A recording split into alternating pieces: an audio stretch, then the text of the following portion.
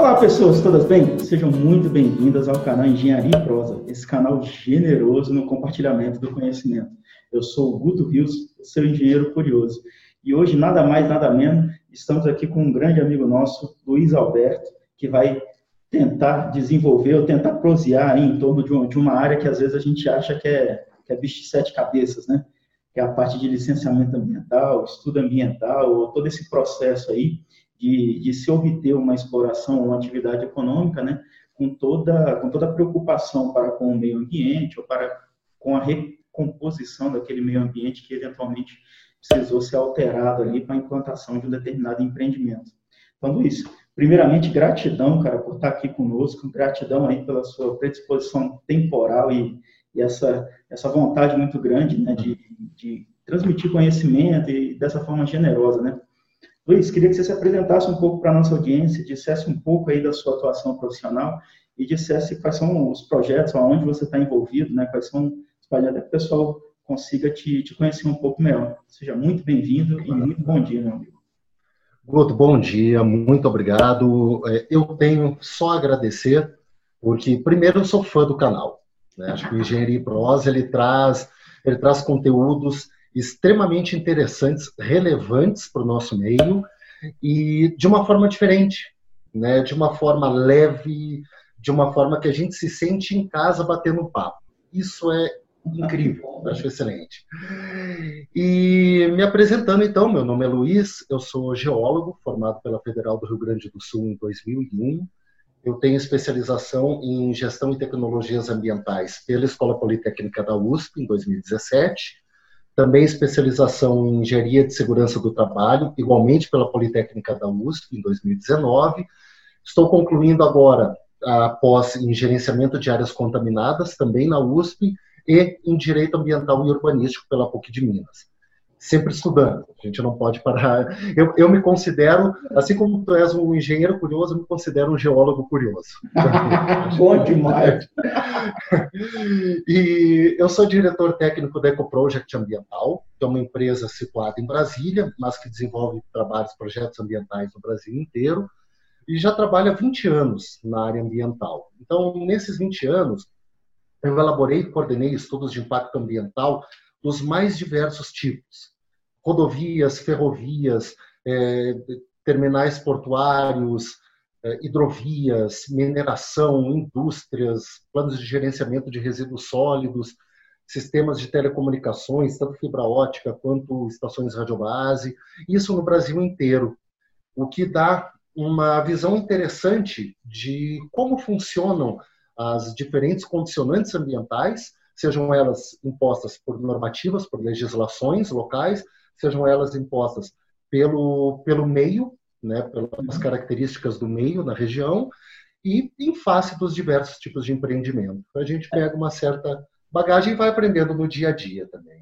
Não, tem várias situações. Só explica um pouquinho. O condicionante ambiental, na verdade, é um produto ali, né? Às vezes você tem a licença e ela te condiciona, sabe? Cara, para eu te dar essa licença aqui, você tem que fazer isso daqui, né? É mais ou menos isso?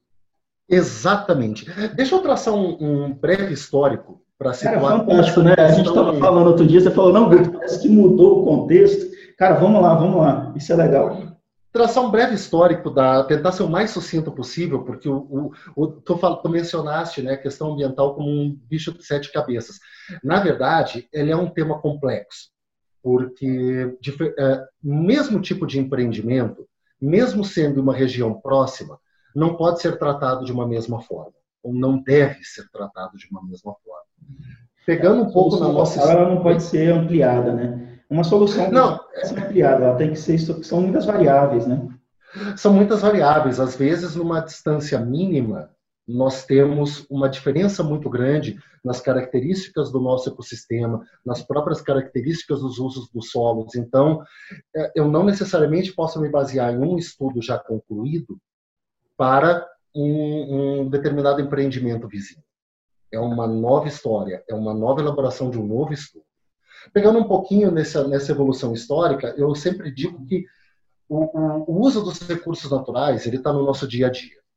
Nós não estaríamos aqui fazendo esse nosso streaming se nós não tivéssemos usinas geradoras de energia, linhas de transmissão, sistemas de telecomunicações, fibra ótica e estações de radiobase, se nós não tivéssemos a própria mineração e atividade de construção civil, que permitiu a construção desses espaços os quais ocupamos hoje.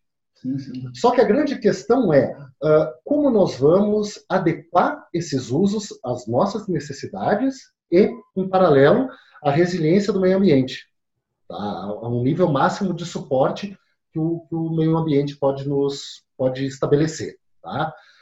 Voltando um pouco no tempo, no passado não tão distante, os recursos naturais eram vistos única e tão somente como um bem a ser utilizado para o uso da população, para o bem-estar e para as necessidades básicas. Não se havia essa noção do limite de suporte, o limite de capacidade de fornecimento desses recursos. O recurso é infinito. Então, principalmente no século XVIII, com a Revolução Industrial, eu acho que ela foi a primeira Revolução Industrial, ela foi um marco, onde se iniciou uma concentração maior de população nas cidades, né, esse êxodo rural, uma divisão mais marcada entre cidade e campo, as grandes indústrias, o uso mais intensivo dos recursos naturais, inclusive os combustíveis fósseis. Então, eu tenho mineração, eu tenho a indústria em si, eu tenho o lançamento de efluentes, a geração de resíduos, que gerou não só um imenso impacto ambiental, como também danos significativos à saúde humana. Na época, se começou a pensar em medidas para restrição desse uso, esse uso intensivo, quando o recurso começou a acabar, quando ele se tornou escasso. Nós vemos isso no nosso Brasil, época colonial, 1605, o Regimento do Pau-Brasil, que foi a primeira normativa de cunho ambiental, de viés ambiental no nosso país, mas com único propósito de manter um recurso que era necessário para a coroa portuguesa. Então, o pau-brasil já estava sendo... Sim, o pau-brasil era muito utilizado para fazer tintura vermelha, né? Exatamente. Exatamente. Então, a extração de pau-brasil nesse período colonial, ela foi indispensável para a economia portuguesa. Só que começou a se verificar que o produto já estava se tornando escasso, em função de uma extração desordenada e excessiva. Então, o que se fez? Se criou em 1605 o Regimento do Pau-Brasil, que ele limitava essa extração. Quem desobedecesse a essa normativa era punido, inclusive, com a morte. Era executado, né? Tem muito era executado. Execução. O negócio era dramático mesmo. Era dramático. Só que, veja, único viés econômico. Era uma visão muito antropocêntrica. Eu penso no bem-estar e na economia. Bom, com o tempo, a coisa se manteve, de certa forma, muito com esse viés econômico, mas, a nível mundial, houve uma grande virada de página com esse livro. Primavera Silenciosa, Rachel Carson. Ela começou a apontar, eu não vou entrar em grandes detalhes técnicos, mas ela começou a apontar a elevada contaminação de determinados recursos em função do uso de pesticidas e afins. Tá? Então, ela levantou essa bandeira. Nós precisamos fazer alguma coisa com relação à questão ambiental. E esse livro ele foi visto como um marco, um divisor de águas, porque a partir daí se começaram a discutir algumas questões relacionadas ao meio ambiente que culminaram 10 anos depois da Convenção de Estocolmo. A Convenção de Estocolmo, ela, dentre os países signatários, os países membros que assinaram essa convenção, ela gerou a necessidade da criação de políticas nacionais de meio ambiente, a fins de regrar o nosso sistema de licenciamento, de permissão, vamos colocar assim, do uso de recursos naturais. Ou seja, estabelecer o conceito de uso ou de desenvolvimento sustentável. Tá? Aí se iniciou... Respeito até a degradação, né? Porque bem antes disso, a gente migrou de uma cultura aí de caçador-coletor, né? Então, ou seja, as comunidades elas tendiam a migrar em conjunto, né? E aí, a partir do momento que você tem um advento aí do cultivo da terra, né? O pessoal começou peraí, vamos cultivar. Aí você começou a concentrar. Veio a Revolução Industrial, que nem você falou, E aí, a partir desse momento aí, pelo que eu estou entendendo, não li o livro, mas eu acredito que é a partir do momento que você começa a tornar o uso exploratório mais consciente, mas uma consciência não apenas econômica, não apenas técnica, mas de meio ambiente, né, da circuncisão ali, da onde a atuação e o que ela afeta ao seu redor. Por quê? Porque as comunidades já estavam mais adensadas na formação dos centros urbanos, que foi, como muito bem o Luiz colocou isso. Então, às vezes, a minha atuação aqui, apesar de ser restrita, ela vai ter um impacto no meu vizinho. E aí, o vizinho é literalmente, às vezes, de porta, às vezes é vizinho de sei lá, de 100 metros, enfim, muito disso, né? Pelo que eu estou entendendo, não? Com toda certeza, Guto, excelente. Legal. Tu agregaste um conteúdo muito interessante, porque antigamente nós tínhamos comunidades essencialmente nômades. Né? Elas não estabeleciam-se em lugares específicos. À medida que eles começaram a ter um maior domínio sobre o cultivo da terra, eles se estabeleceram em locais específicos, normalmente próximos a cursos hídricos, né? Próximos a rios, para irrigar, para irrigar, e também, com o passar do tempo, para permitir um maior deslocamento das suas safras. Né? Se nós formos ver 5.000 anos antes de Cristo, na antiga Suméria, que é o atual Iraque, as grandes cidades, na época, elas viviam basicamente disso. Elas estabeleciam as suas culturas locais, as suas culturas, digo, o seu plantio local, e elas se deslocavam, na época, pelo rio Eufrates. Né? Então, isso marcou o surgimento das primeiras grandes cidades. Com o avanço, começaram a se gerar essas cidades capitais, que eram cidades com maior poder com relação às suas cidades vizinhas. E com o advento do capitalismo, essas trocas, essas interações, o crescimento das cidades também se tornou mais forte, mais amplo. Uma coisa muito interessante, eu sempre gosto de mencionar, um grande exemplo desse avanço, desses usos que nós temos dos solos, é aquela famosa imagem do planeta à noite. Né? Quem não viu, faz uma busca no Google. Ela é extremamente didática. Veja, o início das ocupações se deram ao longo dos grandes rios. No Brasil, por exemplo, nós tivemos o início da ocupação, a ocupação, digo, vinda de fora, né, da colonização, ao longo da nossa região litorânea. E depois ao longo dos rios, e depois as capitanias hereditárias foram invadindo terra dentro. Mas é muito marcante essa ocupação ao longo do nosso litoral. Ela fica muito clara pelas luzes das grandes cidades ao longo do nosso litoral, depois ao longo dos grandes rios, como o caso de Manaus, por exemplo. E é claro que existem ao longo do mundo todo barreiras geográficas, né, que impedem, para o bem até dos ecossistemas, uma maior ocupação. Né, floresta amazônica, os desertos de Gobi, Atacama, Saara, as grandes regiões com geleiras e com um maior conteúdo de gelo mesmo, cobertura de gelo no norte da África, norte da Ásia, norte da Europa, norte da América do Norte. Mas, enfim, essa ocupação, Guto, a questão que tu mencionas do vizinho, do impacto ao vizinho, a ocupação das terras, ela não se deu de uma forma homogênea ao longo do tempo. Então, eu tive um grande adensamento. Tá? E junto desse adensamento, essa mudança entre o rural e o urbano, eu tive também o que eu chamaria de uma estratificação horizontal das camadas da população, onde eu tenho, em regiões mais centrais, uma população teoricamente com melhores condições econômicas, e na região periférica uma população com menor acesso a determinados recursos. Esse uso, pensa que no momento que eu tenho uma cidade estabelecida num determinado local, eu preciso me utilizar de insumos que estejam preferencialmente próximos. E isso gera uma depressão desses insumos naquela região, naquela área de influência. Uhum. Se eu não tenho uma proximidade muito grande com esses recursos, eu preciso estabelecer meios de transporte desse material para minha localidade, para o meu local de uso. Então, serão rodovias, serão ferrovias, hidrovias, enfim, alguma forma. O grande propulsor aí de muita coisa, né? Principalmente a farinha, né? As primeiras indústrias do estado de São Paulo que exploravam muito a questão da farinha, tal, vinha até da Argentina. Então, você tem ali o quadrilátero ferrífero também de exploração minerária lá em Minas Gerais. Enfim, né? Exatamente. É da onde vem, né? Você começa a ter assim, ó, cara, aqui tem uma atividade que pode ser explorada, e aí é muito de ir aprendendo também com as próprias ações, né, Luiz?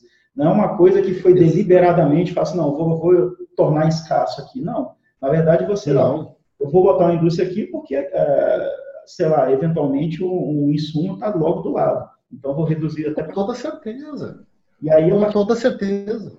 começa a tornar aquilo consciente, do tipo, ó, peraí, a minha atividade está deixando resíduo. O que eu faço com isso? Eu reprocesso, eu devolvo isso para o meio ambiente, e aí a gente começa a ter uma série de evoluções disso, né? Exatamente, Guto, exatamente. E essas evoluções, elas se veem ao longo da nossa história marcadas por normativas. O Brasil ele foi bem precoce, até se nós formos avaliar em termos de normativas ambientais, além do regimento de 1605, nós podemos considerar o Código das Águas de 1934, bem antes de todas essas políticas globais. A própria Constituição de 37 ela já estabelecia a necessidade de regrar questões relacionadas ao meio ambiente e ao patrimônio histórico e artístico nacional. Aí já vinha o patrimônio arqueológico, que é diretamente também integrado na questão ambiental. Depois, em 1981, logo após a Convenção de Estocolmo, nós tivemos, esse sim foi em termos práticos no Brasil, o divisor de águas que foi a Política Nacional do Meio Ambiente, que é a Lei 6938 de 1981. Ela estabeleceu, dentre outros aspectos, o CISNAMA, que é o Sistema Nacional de Meio Ambiente, e os órgãos a ele vinculados. IBAMA, Ministério do Meio Ambiente, o CONAMA, os órgãos estaduais. Ele estabeleceu uma hierarquia e o papel de cada um nesse sistema. Né? Isso foi um divisor de águas. O Brasil é muito importante lá fora por conta das políticas da história dele, né? Exatamente. Acho que muito isso da história do pau-brasil aí, enfim, né? Ele vai evoluindo. Sim. E eu esqueci de mencionar ainda, em 1965, a Lei 4771, que foi o Código Florestal, que ele delimitou as áreas de preservação, que depois foi revogado pela 12651 de 2012. Mas estabeleceu as dimensões e condições para o uso de áreas de preservação permanente, a possibilidade de uso em casos de utilidade pública. Então, sempre houve um estabelecimento de normativas em prol dessa preservação ambiental. E veja que no início com um cunho extremamente antropocêntrico e depois a coisa foi mudando para um cunho mais ecocêntrico, ou seja, a preservação do meio ambiente, porque se começou a verificar que os limites que se estabelecem, os limites políticos que eles se estabelecem, não são obedecidos pelos impactos ambientais. É o que tu mencionaste do impacto no vizinho. Às vezes o impacto ele não é no teu vizinho próximo, ele é num outro país. Então é necessário se verificar a coisa de uma forma integrada, de uma forma sinérgica. O impacto gerado aqui, ele age de forma sinérgica, seja de forma intensificadora, seja de forma a reduzir a sua intensidade, sua magnitude, com outros empreendimentos, outros usos ocorrentes no entorno. Né? E isso sempre deve ser observado. Tem até uma alusão, né? O bater de asas de uma borboleta pode gerar furacões, enfim. Né? Exatamente. A gente viu, assim, claro que eu não estou falando no modo mais fantasioso e tal, tá difícil da gente conceber, mas recentemente teve lá a erupção ou a entrada em atividade de um vulcão, não foi? Que gerou Sim. uma onda fria aí, porque tacou o sol numa determinada área ali e gerou uma frente fria para o resto do mundo quase todo, não foi? Com toda certeza. E ao longo da história geológica do nosso planeta, existem diversos eventos vulcânicos que geraram condições similares. À medida que eu tenho o lançamento de grandes quantidades de cinza na atmosfera, essa cinza vai se dissipando na atmosfera, ela reduz a entrada da luz solar e ela também dificulta a saída do calor e do que nós já temos aqui dentro, né, dos raios que nós temos aqui dentro. Então, ela gera toda uma alteração microclimática, micro no caso não, macroclimática, vamos colocar assim. Inclusive, se nós formos pegar 65 milhões de anos atrás, quando da queda do bólido que causou a extinção dos dinossauros, existem diversos estudos que apontam no mesmo período, uma gigantesca erupção vulcânica, que, se eu não me engano, ocorreu na região da Europa, não tenho bem certeza, mas cujo registro geológico se manifesta em diversos locais do mundo, que levam a crer que houve essa erupção vulcânica, que ela realmente causou uma obstrução, uma obliteração da atmosfera em grande parte do planeta e que pode ter sido uma causa, talvez acessória, não sei como estabelecer isso, da extinção que ocorreu naquele período. Né? Então, por quê? À medida que eu altero o clima, tudo é muito interligado, e isso é muito interessante na questão ambiental. Eu altero o clima, eu altero as condições lá da base da minha cadeia alimentar. Né? Se eu não gero condições para o crescimento de vegetação, automaticamente os herbívoros se prejudicam com isso, eu começo a perder indivíduos naquele extrato da cadeia, e os carnívoros que ocupam o topo da cadeia alimentar, eles não vão poder eles não vão ter alimento. Então, automaticamente, eu gero um efeito dominó. Né, de generalizado ali, né, pelo que eu estou entendendo na cadeia. Exatamente. Hoje nós temos eventos de extinção de diversas espécies no nosso planeta, num ritmo extremamente acelerado. Então, podemos associar isso a, enfim, mudanças diversas.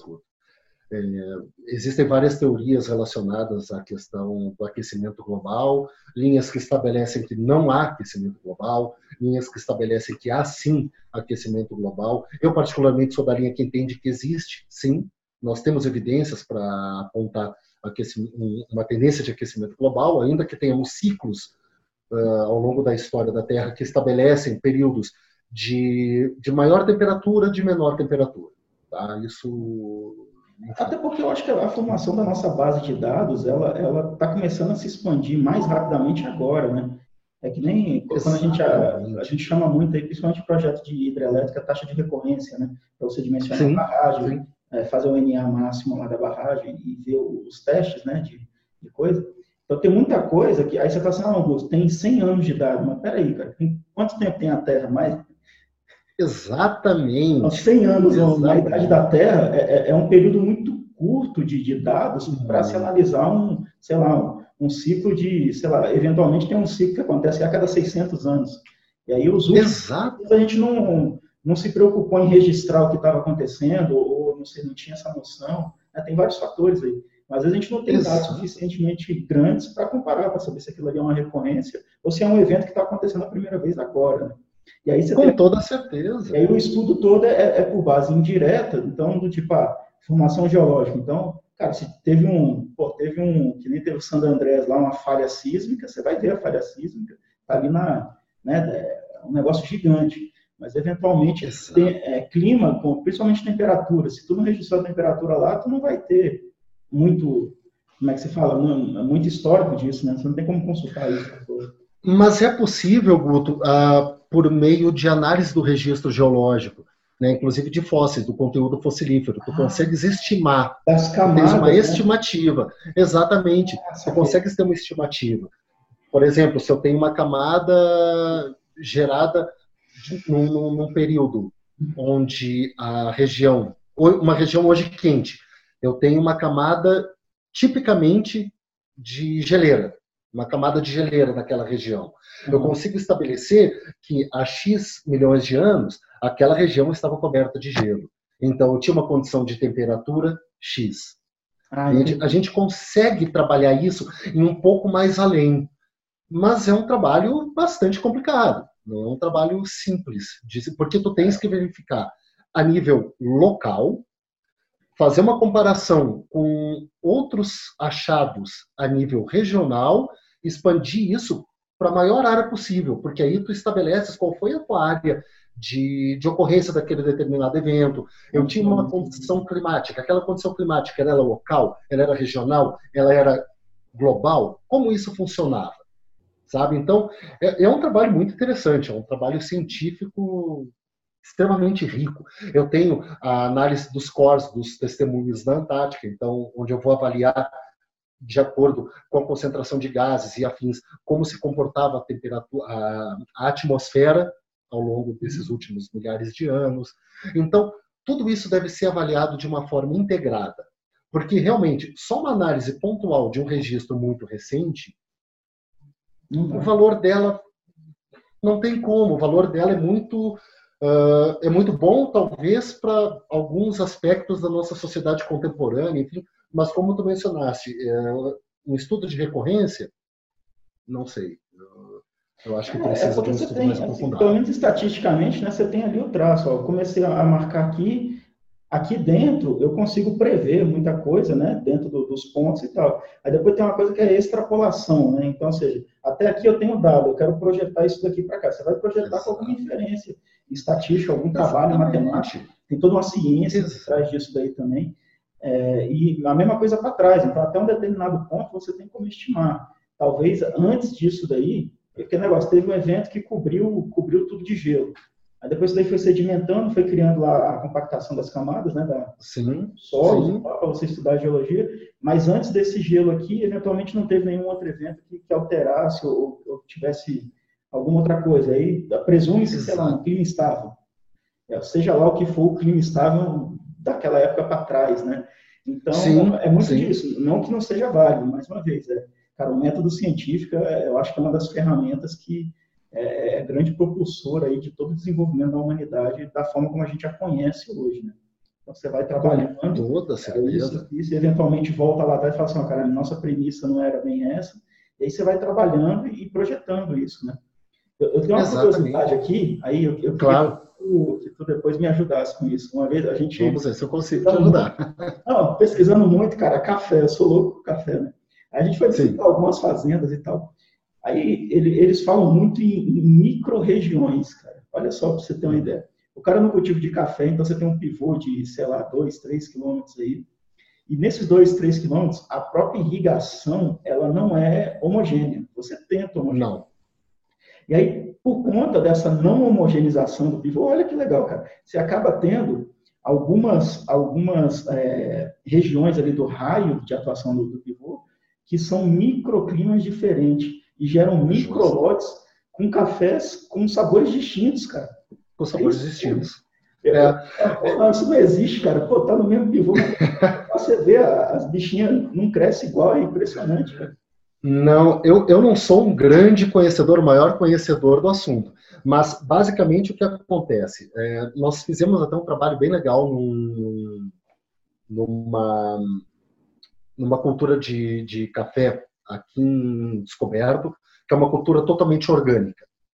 Então, é uma irrigação por gotejamento, se faz a captação, e durante o número X de horas dia, tem as tubulações, elas ficam pingando o café, pingando a água no café para fazer as mudas crescerem. Gotejamento. Ali é o gotejamento, ali é o café arábica. E eles fizeram todo um plantio espetacular, assim, todo um plantio de vegetação nativa, consorciadas à área de cultura do café, que adensou a área de preservação permanente do curso hídrico, de onde é feita a captação monstruosamente, um trabalho lindo, e isso deu uma nova vida, eu acho que pode dizer, para a cultura do café. É um novo sabor, é uma nova qualidade. Ele depende, sim, das condições microclimáticas, ele tem algumas condições mínimas e máximas, dos nutrientes do solo, vai depender das características da secagem, inclusive, né, de onde tu vai colocar, se tu vai colocar num terreno suspenso, um terreiro suspenso, terreiro junto ao solo, da torrefação. Um terreirão de cimento até, né, concreto até.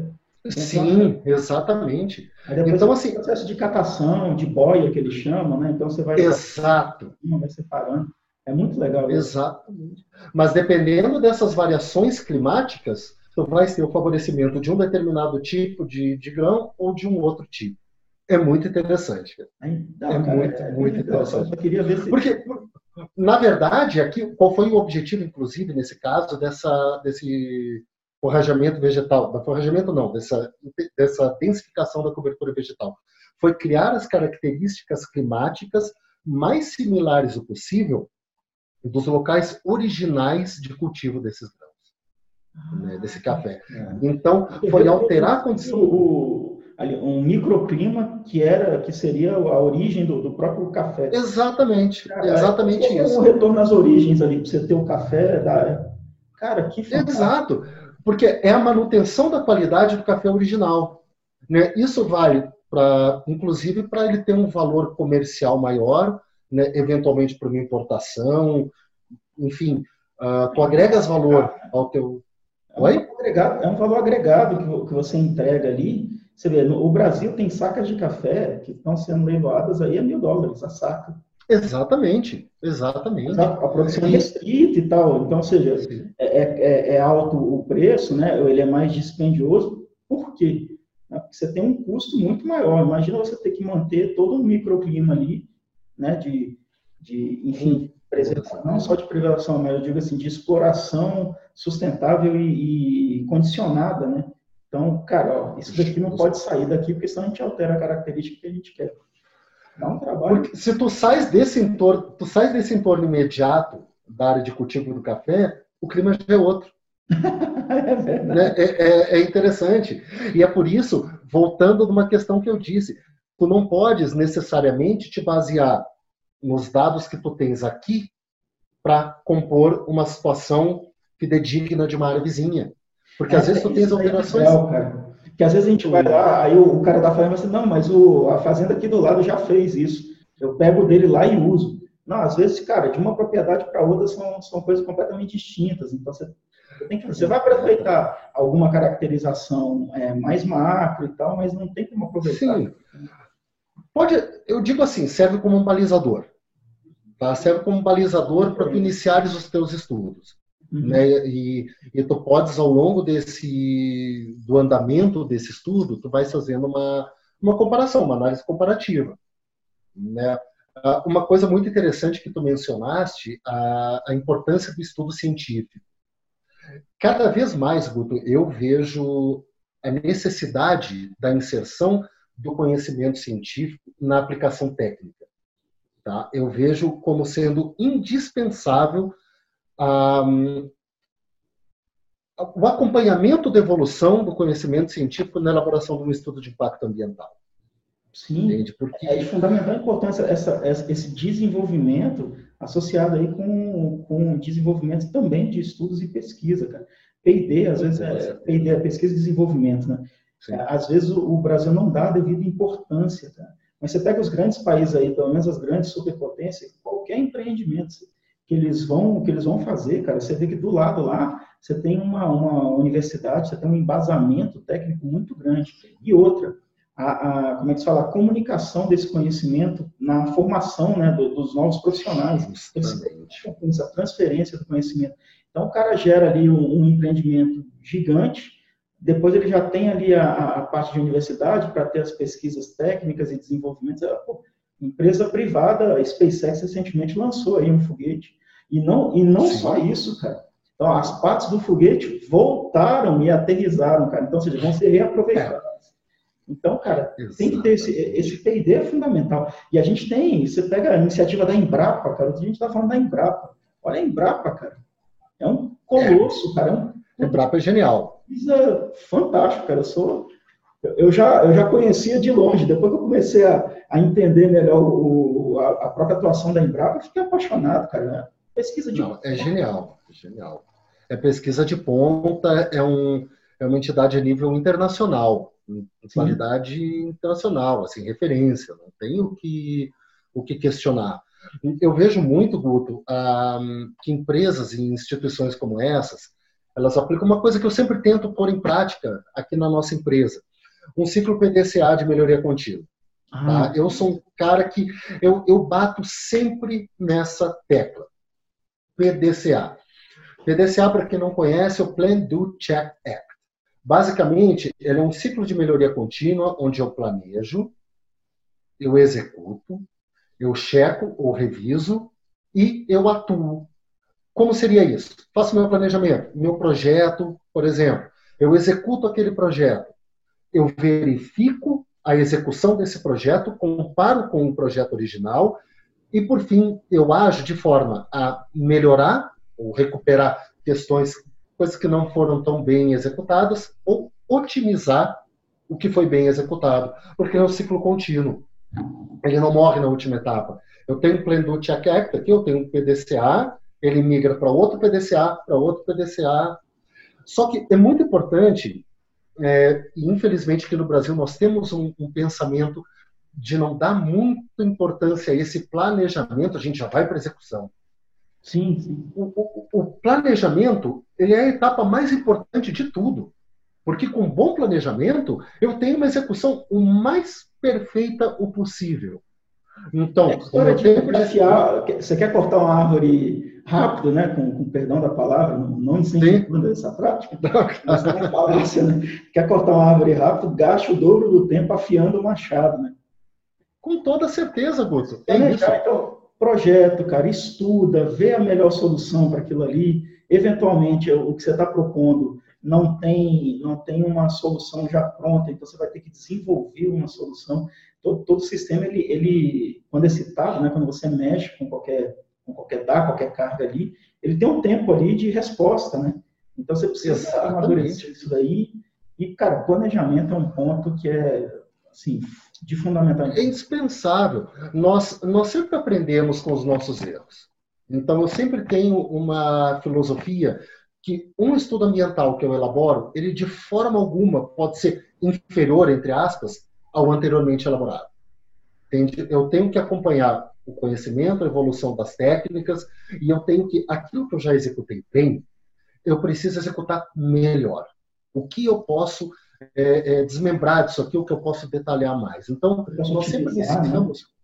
Exatamente. Nós sempre iniciamos com um bom plano de trabalho. E um plano de trabalho, mesmo que o cliente não solicite, ele é nosso, um documento nosso. Ali eu otimizo ações. Eu listo, por exemplo, se eu tenho um levantamento de fauna, quantas armadilhas eu vou utilizar, qual o tipo de armadilha, onde eu vou obter esse insumo, quanto tempo eu vou gastar fazendo a alocação delas em campo, né? Já faço uma pré-alocação antes de ir a campo. Ou seja, eu já tenho uma grande base para o desenvolvimento do meu estudo. Isso é o planejamento. Nós tivemos uma case de grande sucesso, agora faz pouco tempo, entre final do ano passado e início desse ano, em Jacareí, no estado de São Paulo, onde nós fizemos um bom planejamento. Era um estudo ambiental simplificado, mas eu entendo que pode ser qualquer tipo de estudo, um EIA-RIMA ou um simplificado. A base dele é a mesma. Não tem o que mudar. Eu vou inserir as informações que são necessárias, relevantes, com o mesmo grau de qualidade e detalhamento, e atentando a um plano de trabalho muito bem executado. E esse plano de trabalho ele foi indispensável para a boa elaboração do estudo ambiental.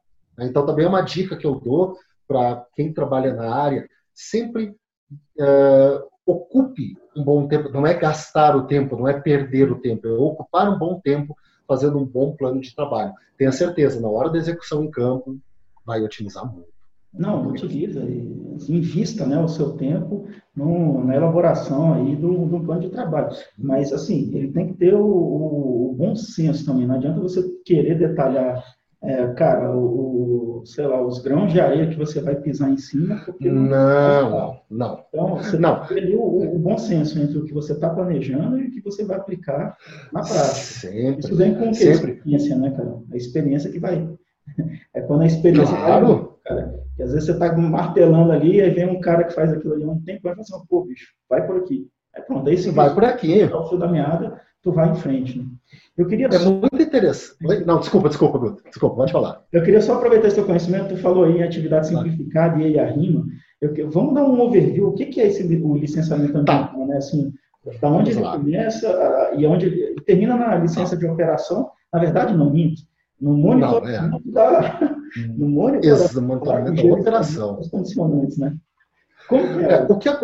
Guto, com a Política Nacional do Meio Ambiente, a 6938 de 81, se estabeleceram diversos procedimentos, né, e se definiu a base para o CISNAMA, tá? IBAMA, Ministério do Meio Ambiente, CONAMA e afins. Posteriormente, eu tive as resoluções CONAMA 01 de 1986 e 237 de 97. Eu sempre trabalho elas muito de forma conjunta, porque elas estabelecem a figura do estudo de impacto ambiental e relatório de impacto ambiental e os procedimentos para licenciamento ambiental, que a gente já vai detalhar agora um pouco mais.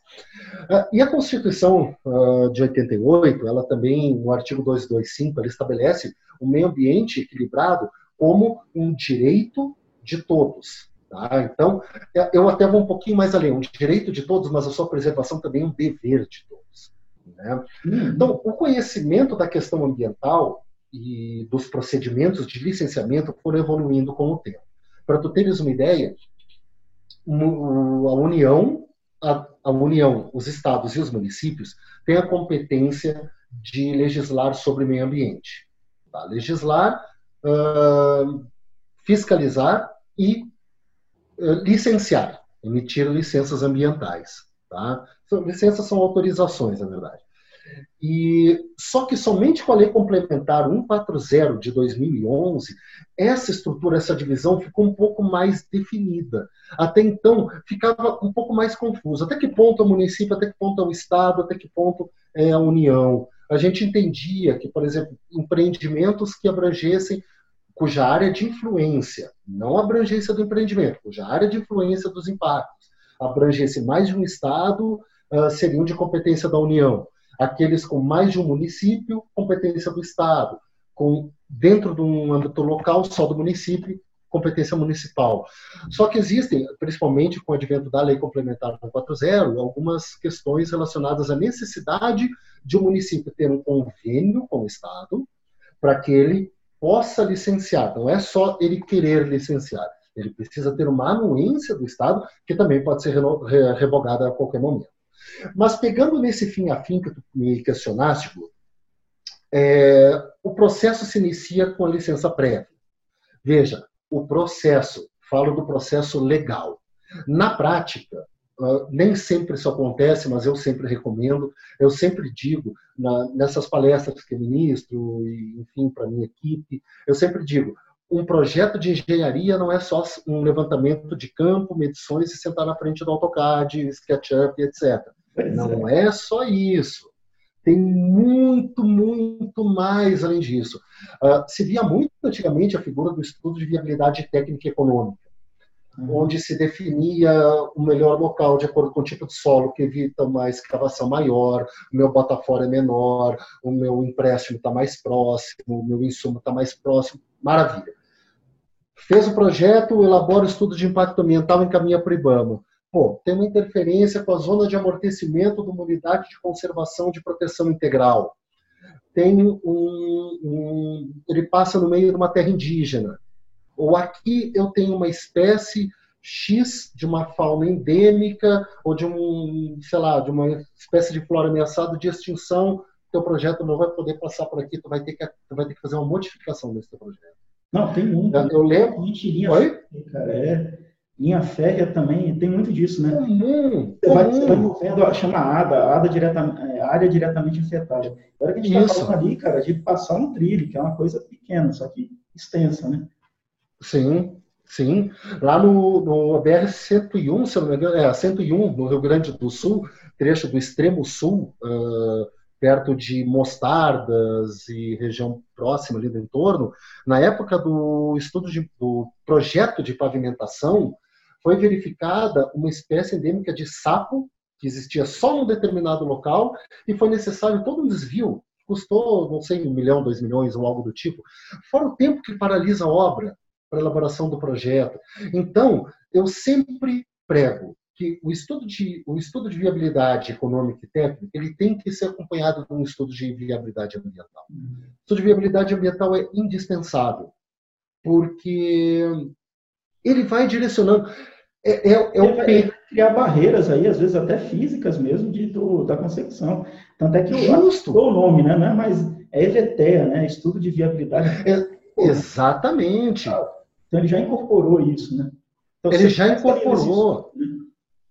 Só que isso, infelizmente, é uma coisa muito recente. Nós temos muitos casos de projetos de engenharia que foram feitos porque sempre se pensou assim, qual é a questão da condicionante ambiental? Minimizar a supressão de vegetação. Porque é o mais nítido aos olhos, a olhos nus. Tu vais a campo, tu vê a vegetação. Mas não é só isso. Sim, Não sim. é só isso.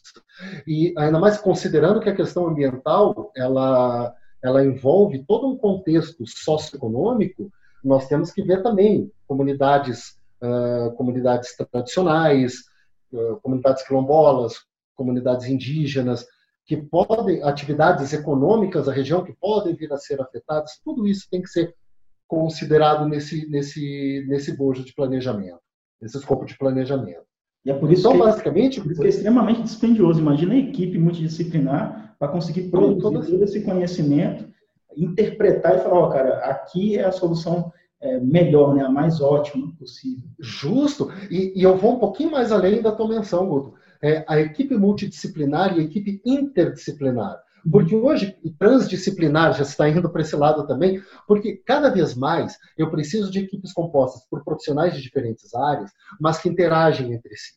O resultado do projeto do engenheiro tem obrigatoriamente que considerar os resultados obtidos pelo biólogo, pelo geólogo, pelo sociólogo. Então, nada, e vice-versa. Nada é planejado ao acaso. E aí, vou ver uma coisa muito interessante, só um parênteses aqui. Não, claro. Que eu, hoje, cada vez mais evito usar o termo desenvolvimento sustentável. Na minha visão, o termo desenvolvimento sustentável ele já meio que caiu em desuso. Hoje, eu utilizo o termo desenvolvimento sustentável, sustentado e inclusivo. Por quê?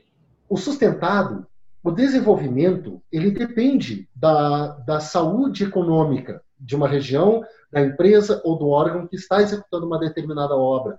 Inclusivo, porque ele tem obrigatoriamente que permitir uma condição de equidade para todos os envolvidos, todos os influenciados por aquilo. E sustentável porque ele deve manter a preservação ambiental. Então, um conceito mais amplo como esse, ele é a pirâmide, né? O crescimento, o desenvolvimento, sustentável, sustentado, inclusivo. Essa pirâmide de 4 pontas, na verdade, ela nos dá uma boa ideia do que deve ser o nosso planejamento para o futuro, sabe? Eu tenho sempre bem em mente isso aí. Mas já desviei muito do assunto. Não, mas fantástico, cara. Eu acho essas sacadas, assim, a gente tem que incluir, né, a antropologia no meio da questão, porque quem vai usar, o usufruto da situação antropológica. Não, fantástico. Com toda certeza. Vou começar a utilizá-lo também. É uma boa. Vamos difundir mais esse termo, porque ele é interessante. Ele é mais abrangente, eu vejo, mais completo.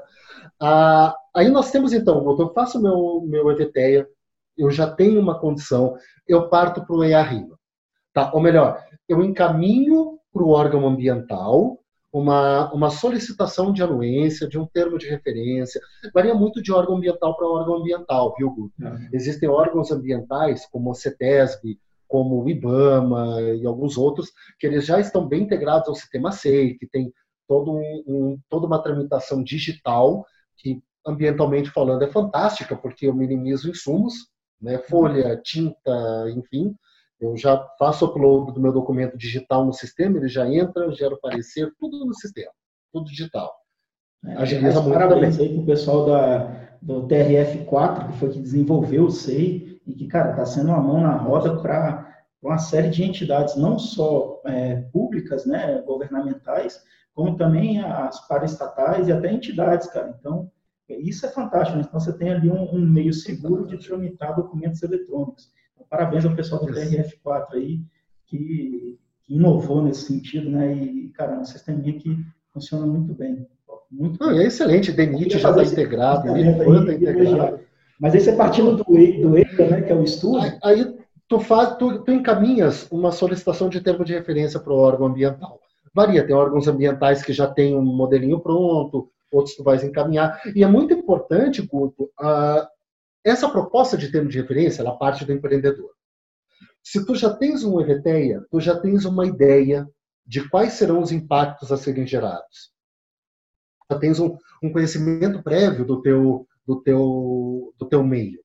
Então, automaticamente, tu já consegues montar um termo de referência que ele, que ele não vai gerar uma informação inútil, ainda que nenhuma informação é inútil, claro, mas ele já vai dar um direcionamento para aquelas informações que são extremamente relevantes para aquele para aquele estudo, para aquele projeto qual tu vais elaborar. O órgão ambiental te dá o ok para aquele termo de referência, ou emite um termo de referência dele, né, com as devidas considerações, tu elabora um estudo de impacto ambiental. De acordo, a CONAMA 237, ela estabelece alguns procedimentos, mas tu vai ter o estudo de impacto ambiental, o EIA-RIMA, para determinados tipos de empreendimento. Não são todos os empreendimentos para os quais vai se aplicar. Inclusive, agora está em debate o projeto de lei que vai fazer uma alteração sobre esses procedimentos. Teve uma live bem legal na semana passada do pessoal da Anshan, que inclusive teve a participação do Jonatas Trindade, que é diretor da DILIC, do IBAMA, e que se falou um pouco sobre isso. Vão se definir, teoricamente, alguns grupos, grupo 1, grupo 2, grupo 3, de acordo com a criticidade do classificação de risco do empreendimento. Pode haver uma dispensa de licenciamento ambiental, um licenciamento simplificado ou um EIA-RIMA. Isso aqui é legal, cara. Então, isso daí que eu queria até abordar. Então, você está com o teu estudo de viabilidade, né, técnica econômica ambiental. Ele já vai apontar ali o nível de complexidade do que você está querendo implantar. E aí, a partir do momento que você... E aí, como o Luiz também muito bem informou, então, eventualmente, ele já vai dar até o apontamento, se você vai encaminhar para o órgão de licenciamento municipal, ou se você vai encaminhar para o estadual, ou se vai ser o âmbito federal. E aí, exatamente. Isso, ele já vem os processos. Ou você entra num processo hoje simplificado, ou você tem que fazer o EIA, que é o estudo de impacto ambiental. O RIMA é o produto do EIA. Você não consegue contratar ele separado, né? Porque o RIMA é o relatório, né, do impacto ambiental. Porque às vezes o pessoal fala, não, quero só um, quero só outro. Na verdade, não existe. Faz o estudo e gera o relatório, né? E isso num processo mais complexo, né? Pelo que eu estou entendendo. Isso. E tem mais um agravante não, tem mais um elemento que se agrega a esse contexto da RIMA, que é a audiência pública. Tu tens a audiência pública. A audiência pública, tá? Porque você tem que consultar, né, a comunidade. Tem. O EIA, ele é um documento de maior complexidade, ele envolve um caráter de detalhamento técnico-científico bem expressivo. Ele demanda, muitas vezes, a sazonalidade, um estudo da sazonalidade, ou seja, tu precisa verificar, dentre outras coisas, qualidade da água, comportamento da fauna, em épocas de estiagem, em época de chuvas, de maior índice pluviométrico. Colocando da sazonalidade, é porque, eventualmente, você vai fazer o EIA, aí você dá um prazo, cara, eu preciso de 1 ano ali para fazer o EIA. Mas por quê? Para você pegar o período chuvoso, o período de estiagem, não é isso? De seca ali, né? Então você tem que compor toda essa massa de dados aí. Para tu teres uma ideia, eu coordenei o estudo de impacto ambiental da dragagem de aprofundamento do canal de acesso ao Porto de Rio Grande. Isso há mais ou menos uns 14 anos ou algo próximo a isso. Não comenta muito não, o pessoal vai achar que a gente é velho, cara, deixa. Então, né? Melhor. Faz um tempinho, não muito tempo. Não faz muito tempo aí, não. E foi muito interessante, cara, que na época da faculdade, eu trabalhei por 3 anos no SECO, da URGS, né, o Centro de Estudos de Geologia Costeira e Oceânica. Foi uma experiência fantástica, fenomenal, trabalhar com profissionais assim do mais alto gabarito, com conhecimento científico absurdo, que transborda. E eu fiz embarques, eu aprendi muito sobre a geologia costeira e oceânica, então trabalhar nesse projeto foi muito gratificante. E foi um EIA-RIMA extremamente complexo, ele levou, se eu não me engano, 1 ano e meio para ser concluído, porque ele envolvia toda uma modelagem do comportamento de todo o sistema lagunar dos patos, de grande parte da plataforma costeira, do contexto oceânico próximo à região. Foi fantástico. E um estudo complexo, e ele tinha que abordar também outras questões. Veja, havia impactos relacionados, um grande medo com a safra do camarão, que lá o Farfante pneus paulensis, o camarão rosa. Então, que carnicicultura, a base... Oi? Carnicicultura, né? Exatamente, a carnicicultura. Até a base da... interrompi, cara. Deixa aqui, Cris Lacerda da GHS aqui colocou muito bem colocado. Peraí, sumiu aqui o... Perfeita colocação. Muitos clientes nossos têm várias dúvidas a respeito desse tipo de licenciamento e do EIA-RIMA. Então, Cristiano Lacerda, gratidão aí pela sua participação. O pessoal da GHS é sempre muito ativo aqui conosco. Legal. Obrigado pela participação também, Cristiano. Maravilha. Mas aí está falando da carnicicultura? Então, que houve, durante esse período, não só uma audiência pública, mas várias audiências para ouvir esse pessoal, né? Ouvir quais eram os anseios deles. Foi feito todo um estudo de modelagem específica para o camarão, né? Para verificar quais seriam os impactos efetivos, porque ele tem alguns limites de salinidade que ele precisa para poder crescer, sai daquele estágio bentônico, para poder então se desenvolver e ser apto para pesca, né? Tá adequado para pesca. Então, foi muito interessante, Guto, muito interessante. Então, talvez que abrange aspectos sociais, aspectos econômicos e aspectos ambientais de uma forma extremamente integrada. E a atividade econômica da região ali, né? Que pelo da região ali dessa exploração da pesca, né, do camarão. E veja, toda uma modelagem para verificar, pegando esse caso específico. Eu tenho um aprofundamento do canal, em 4 metros, se eu não me engano, eu tenho uma alteração das condições hidrodinâmicas. Até que ponto eu vou salinizar uma área maior dentro do sistema lagunar e automaticamente eu vou alterar os usos dos solos, os usos das terras, naquela região. Por exemplo, onde eu tenho uma cultura de arroz irrigada, que é muito comum no sul do Brasil, região de Pelotas, Capão do Leão, proximidades ali, Rio Grande, próximo a esse sistema lagunar de drenagens que afluem ou são próximas ali, eu tenho uma elevação do nível, eu tenho uma variação dessa condição da cunha salina entrando nesses poros, água subterrânea, captação, que alteração eu vou ter na qualidade das águas, seja para abastecimento público, seja para uso industrial, ou seja, é muito importante uma análise detalhada do local e macro. E aí, Guto, vem uma ressalva, uma observação que eu faço no contexto do EIA-RIMA. Tá? Isso vale não só para o EIA-RIMA, mas para estudos mais simples. Fácil não existe nenhum. Estudos mais simples. Plano de controle ambiental, relatório de controle ambiental, o estudo ambiental simplificado, ou varia de órgão ambiental para órgão ambiental o nome, tá? Mas existem 2 coisas que muitas vezes se confundem: área de estudo e área de influência. Tá? Eu sou um pouco radical e eu digo que a delimitação das áreas de influência, ela deve ser uma das últimas coisas apresentadas no estudo ambiental. Já vou te dizer por quê. Área de estudo, tu vais definir com base num conhecimento preliminar, normalmente advindo do plano de trabalho, onde tu vais fazer uma leitura, são dados secundários, tu vais fazer uma leitura das características da região, tu vais analisar o teu projeto e tu vais definir uma área bem ampla para o teu estudo. Sempre uma área bem ampla, delimitando o que será foco de estudos secundários e o que vai ser de literatura e o que vai ser foco de estudos de campo, estudos primários. Aí os mais variados, né? E no momento que eu tenho essa definição, eu aplico os meus estudos para aquela região. Eu faço o diagnóstico ambiental, e aí tu entraste numa questão muito importante do nível de detalhamento do plano de trabalho. O Luiz Sanches, que é um dos grandes conhecedores de avaliação de impacto ambiental no país, eu tive o privilégio de ser aluno dele na pós da USP, em 2 disciplinas, avaliação de impacto ambiental 1 e 2, ele estabelece no livro dele uma diferenciação de métodos, que às vezes tu tens um método que ele é tão exaustivo, ele exige um senso mesmo, tão grande, que ele se torna economicamente inviável e, em termos de praticidade, em termos de riqueza de conteúdos que ele vai te trazer, ele chega num determinado ponto que se torna irrelevante. Sabe? Ele não vai trazer mais do que se nós fizermos uma amostragem. Tá? Em linhas gerais, é essa abordagem. Então, tu tens que verificar quando se aplica um, quando se aplica o outro.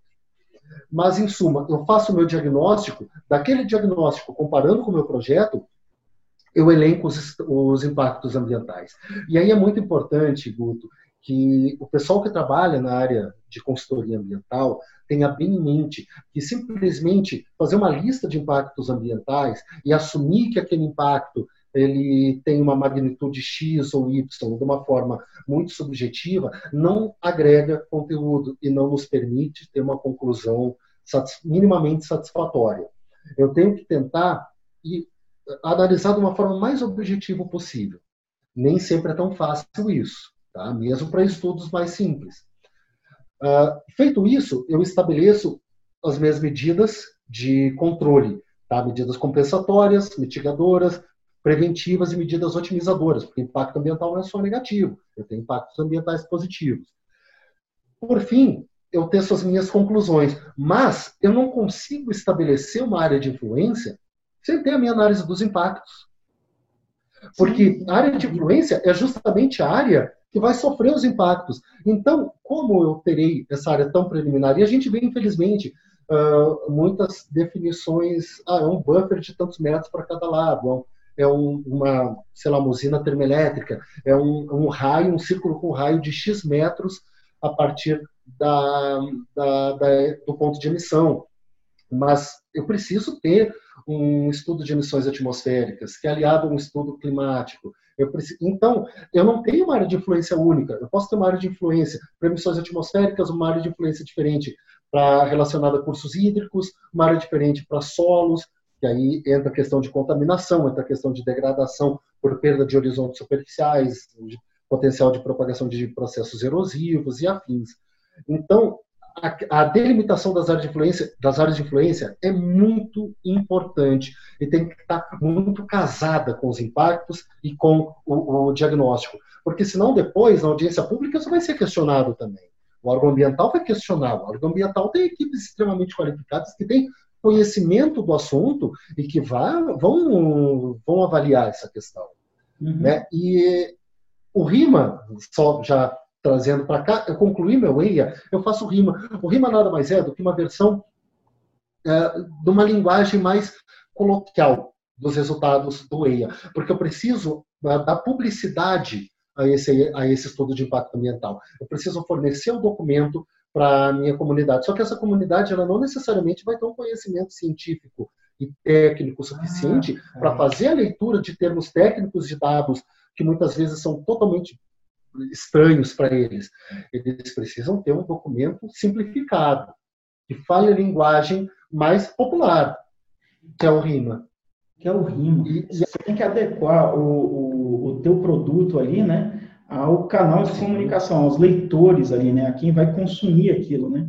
Então, Exato. Vai ter uma linguagem que é para técnicos mesmo, então você está exatamente com seus pares ali e discutindo ali o método, o resultado e tudo. Depois você tem uma forma simplificada de comunicação, mas não reduz complexidade ou qualidade do trabalho. Não, de forma alguma. Para leigos entender, leigos na área que você é especialista. Na área. Exatamente. O que não impede... A gente está falando de comunicação e é justamente isso. A gente tem que aprender a nos comunicar, né? A gente da área técnica, a gente tende aí muito para uma linha de, cara, isso daqui é isso, aí vem copy, vem isso, vem aquilo, vem um monte de jargão. Sim. E aí a pessoa que é leiga não entende. Às vezes o leigo é o que vai consumir aquele produto seu. Então você tem que fazer essa adequação de comunicação, cara. Pô, fantástico. E eu tenho isso muito em prática, Guto. Eu elaboro o RIMA e eu peço para minha esposa ler, para minha enteada ler, para alguém que não tem... Se bem que minha esposa tem um bom conhecimento já na área, mas eu peço para alguém que eventualmente não tenha um conhecimento tão amplo na área, eu peço para que essa pessoa faça a leitura e pergunte, entendeste? Agora eu quero ouvir as tuas perguntas com relação a isso. Sabe? E daí vem perguntas extremamente interessantes, que inclusive te levam a melhorar o RIMA. Mas uma coisa importante, a população também pode ter acesso a esse EIA, tá? Salvo questões relacionadas ao sigilo de informações, etc., eles podem ter acesso a esse EIA também. Mas isso que você informou é até interessante, porque eventualmente a área ela está coberta por algum sigilo. Às vezes você tem área militar, por exemplo, né? Abranger, e você não pode divulgar em hipótese nenhuma. Então, você tem condicionantes contratuais, né? Sigilo. Exato. Aqui, não. Exato. Mas não é porque esteja querendo esconder, tá? Aqueles dados foram passados para colocar. Olha, a questão é mais... às vezes envolve segurança nacional, né, eventualmente. Exatamente. Aí tu não pode ter divulgação desses dados. Quando tu entras na questão já da audiência pública, hoje é muito interessante, isso se discutia também nessa live que eu te comentei, nesse webinar, na verdade, onde hoje nós estamos migrando, e justamente em função da Covid, para um sistema de audiências públicas virtuais, ou um misto entre virtual e presencial, né? E é muito interessante, porque tu inclusive amplias a tua abrangência, eventualmente uma determinada pessoa que por uma condição de saúde, o que quer que seja, não pode se deslocar da sua casa para o local de realização da audiência, ela tem ainda assim a possibilidade de participar de forma virtual. E eu particularmente, Guto, creio que mesmo num cenário pós-pandemia, isso venha a ser integrado oficialmente, talvez até por meio de normativa, no nosso sistema de licenciamento ambiental. Precisa, né? Até por questão, que nem você falou, estudos. O escritório aqui em Brasília, eventualmente você está fazendo um estudo lá na região amazônica. Às vezes você é o maior expert daquele tipo de assunto ali, então a tendência natural é você assumir esses desenvolvimentos. Aí, porque isso tudo envolve custo, né? Então, cara, você tem que ir com a sua equipe para lá, para tirar dúvida. Eventualmente é melhor você participar de uma forma remota. Claro que a infraestrutura tem que ser resolvida, sem dúvida, ideal, né? A gente precisa dar acesso à internet. Mas, cara, em alguns polos inclusive tem um trabalho belíssimo aí de escola dos trabalhadores da agricultura, cara, que os caras estão conseguindo, nesse momento de pandemia, continuar as atividades, cara, em regiões remotas. Né? Em regiões... Excelente! Então, cara, é possível, desde que a gente queira. Então, o município vai ter que começar a se preocupar mais em dar essa infraestrutura, né? Então, assim, a gente vai evoluindo. Claro que a responsabilidade, né, de desenvolvimento sustentável e inclusivo. Isso. Mas sabe, a gente está chegando aqui a quase 1 hora já da nossa... Opa!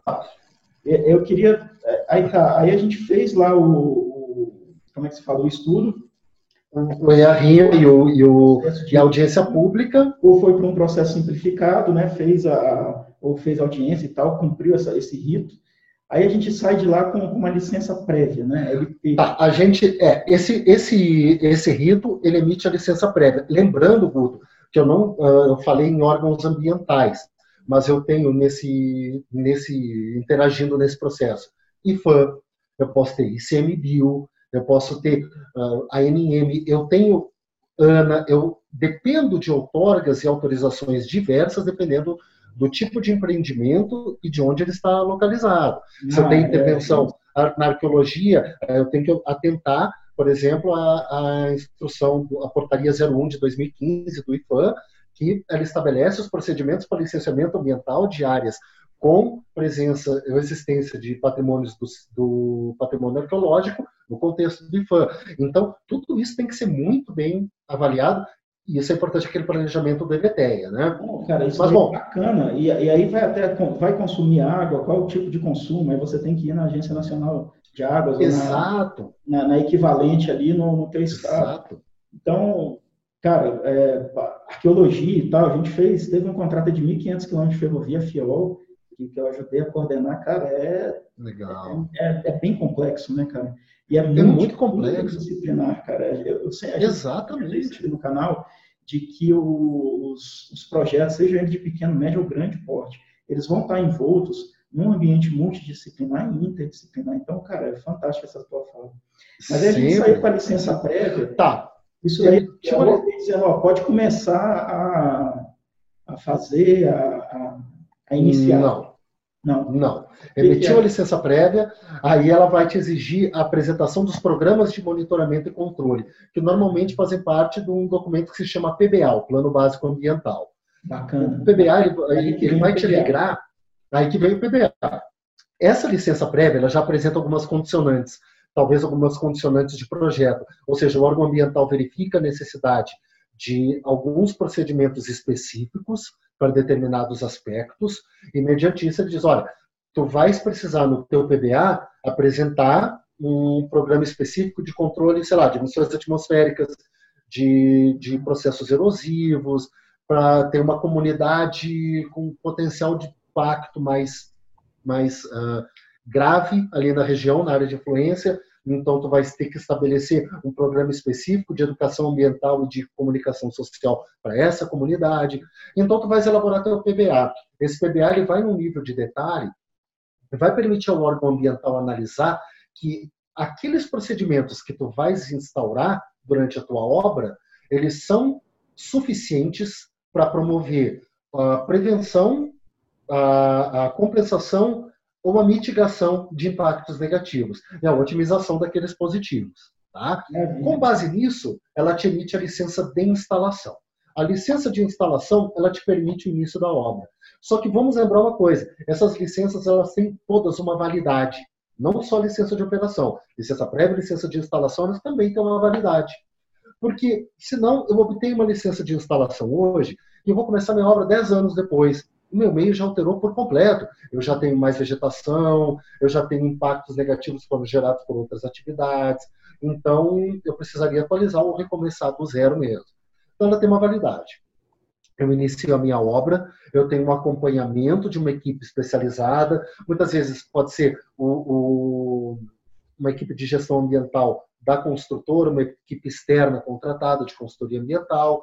Eles fazem esse acompanhamento, eles emitem relatórios periódicos de gestão ambiental que englobam todo o restante de qualidade das águas, qualidade do ar, acompanhamento de processos erosivos, acompanhamento da evolução das obras. Esses relatórios são encaminhados ao órgão ambiental para análise, que pode a qualquer momento dizer, não, espera um pouquinho, paralisa a obra porque tem um dano ambiental aqui. Paralisa, enquanto não recuperar esse dano ambiental, eu não vou liberar a obra. Porque isso é muito importante. A responsabilidade pela recuperação ambiental, ela não cessa com a eventual paralisação da obra. Tá? Paralisou a obra, tu tem que continuar recuperando. Tu terminaste a tua obra, largou tudo lá, terminou, maravilha, foi para o teu escritório. Mas existe um passivo ambiental, tu és obrigado a recuperar aquele passivo ambiental. Bom, concluída a tua obra, tu encaminhas para o órgão ambiental faz a análise, ele faz uma vistoria de campo e ele emite a tua licença de operação. Na licença de operação, ele vai apresentar as condicionantes. Renovação da licença a cada X anos, apresentação de relatórios, por exemplo, de monitoramento da qualidade das águas anuais, semestrais, enfim, depende do tipo de empreendimento da região, porque eles são condicionantes da manutenção da tua licença de operação, porque ela também pode ser cassada, a tua licença de operação. Então, tu já tens o teu empreendimento todo construído, a tua indústria, a tua usina, eles podem fechar as portas, porque se tu não mantivesse o atendimento pleno aquelas condicionantes ambientais, você não vai ter condições de operar. Até uma coisa mais simples e não menos importante, você pega esse monitoramento, né? Então, ou seja, ao longo do teu empreendimento vão surgindo aí, como é que se fala, alterações ali do meio, ou eventualmente o que você está implantando pode ter ali uma alteração do meio futura, né? Seja ela contenciosa, seja ela emergencial, eventualmente. Exemplo disso, posto de gasolina, cara. Você vai lá, enterra os tanques, os materiais dos tanques, eles têm ali um período, né, uma vida útil. A partir de um determinado momento, aquele material ali já se degradou, você começa a ter potencial vazamento. E aí o monitoramento é indispensável para você saber se está saindo do reservatório já ou não. Se começar a sair é porque já foi. Mas respeitar aí a vida útil dos próprios componentes, né? Então precisa trocar o com toda certeza. Ou recuperar, ou funcionar, enfim. Se é que é... E esse é um caso muito comum, né, Guto? Onde tu tens os hidrocarbonetos de petróleo, eles geram vazamento, eles vão atingir uma determinada área, dependendo das características dessa área, e eu posso, dependendo dos tipos de contaminante, ter uma infiltração mais profunda, abaixo do meu nível freático, né? A variação de densidade dos contaminantes, se é um NEPL, se é de NEPL. Como é que isso vai se comportar? Eu tenho também uma potencialidade de volatilização do material, ou seja, eu gero mais uma fase de contaminação, né, que pode abranger uma população, um trabalhador que está fazendo uma escavação, enfim, é extremamente importante, Guto, que o empreendimento, no momento que tu obtenhas uma licença de operação, seja ambiental, seja junto à prefeitura, enfim, tu tenhas um compromisso pela manutenção da tua estrutura. Existem normas técnicas para isso, existem procedimentos padronizados, conhecimento técnico e científico está aí para fornecer esse tipo de dado, de informação. Então, alegar desconhecimento nos dias de hoje não dá, né, Guto? Você tem muito profissional. O Brasil forma excelentes profissionais, cara. A gente tem muito. Excelentes profissionais. Pô, então, e hoje, a tecnologia a qual nós temos acesso hoje, Guto, ela favorece demais a realização de estudos diversos. Levantamento de campo com drone. Caramba, isso se tu falasses isso há 10, 15 anos atrás, cara, seria totalmente nonsense. Né? Imagina, tu pilotando uma maquininha que voa e registra fotos e vídeos e afins. Eu lembro que teve uma das usinas hidrelétricas que eu participei, cara, não, foi uma PCH, cara, que o pessoal já estava começando a tentar com sobrevoo, com as imagens, né, de sobrevoo de drone, fazer a implantação virtual, né, você gerar um modelo 3D ali da PCH e gerar... Genial. Isso daí é fantástico, né, e isso estava no início. Fantástico. Cara, no meu tempo, 12 anos atrás. Também é melhor não falar, né, Guto? Vamos manter essas partes mais... 2 meses atrás. 2 meses atrás, bem recente, bem recente. Mas, cara, queria te agradecer imensamente aí, cara. A gente já passou aí, tá com quase 1h20 aí de prosa. E agora a prosa é isso, né? A gente vai indo, e aí daqui a pouco fica um conteúdo extenso. Vamos particionar, a gente volta depois com uma outra prosa aí. Demais. Queria agradecer aí, muito obrigado pela audiência, a gente manteve a audiência durante esse tempo todo, gratidão por vocês que acompanham o nosso trabalho, por vocês que estão aqui, que participaram, né? Gratidão. Se você está assistindo isso pelo YouTube, não esqueça de deixar o seu like aí, de se inscrever no canal. Para a gente que gera conteúdo é de suma importância. Para você que está assistindo, não custa nada, né? E até serve para a gente melhorar, né? Praticando o ciclo PDCA, Luiz, a gente melhorar os conteúdos, saber se o nosso público está gostando mais de um determinado assunto ou outro. Comentem, enfim, a gente sempre se esmera em responder todas as perguntas enviadas. Luiz, queria te agradecer, uma gratidão enorme estar contigo aqui. Obrigado pela sua predisposição temporal. Eu queria que você fizesse umas considerações finais, e depois lá no final a gente faz uma filmagem da foto da gratidão. Da foto claro. Faz, que não dá para fazer pessoalmente, a gente vai... Não dá, infelizmente, não. Mas fica bom. Vamos virtual.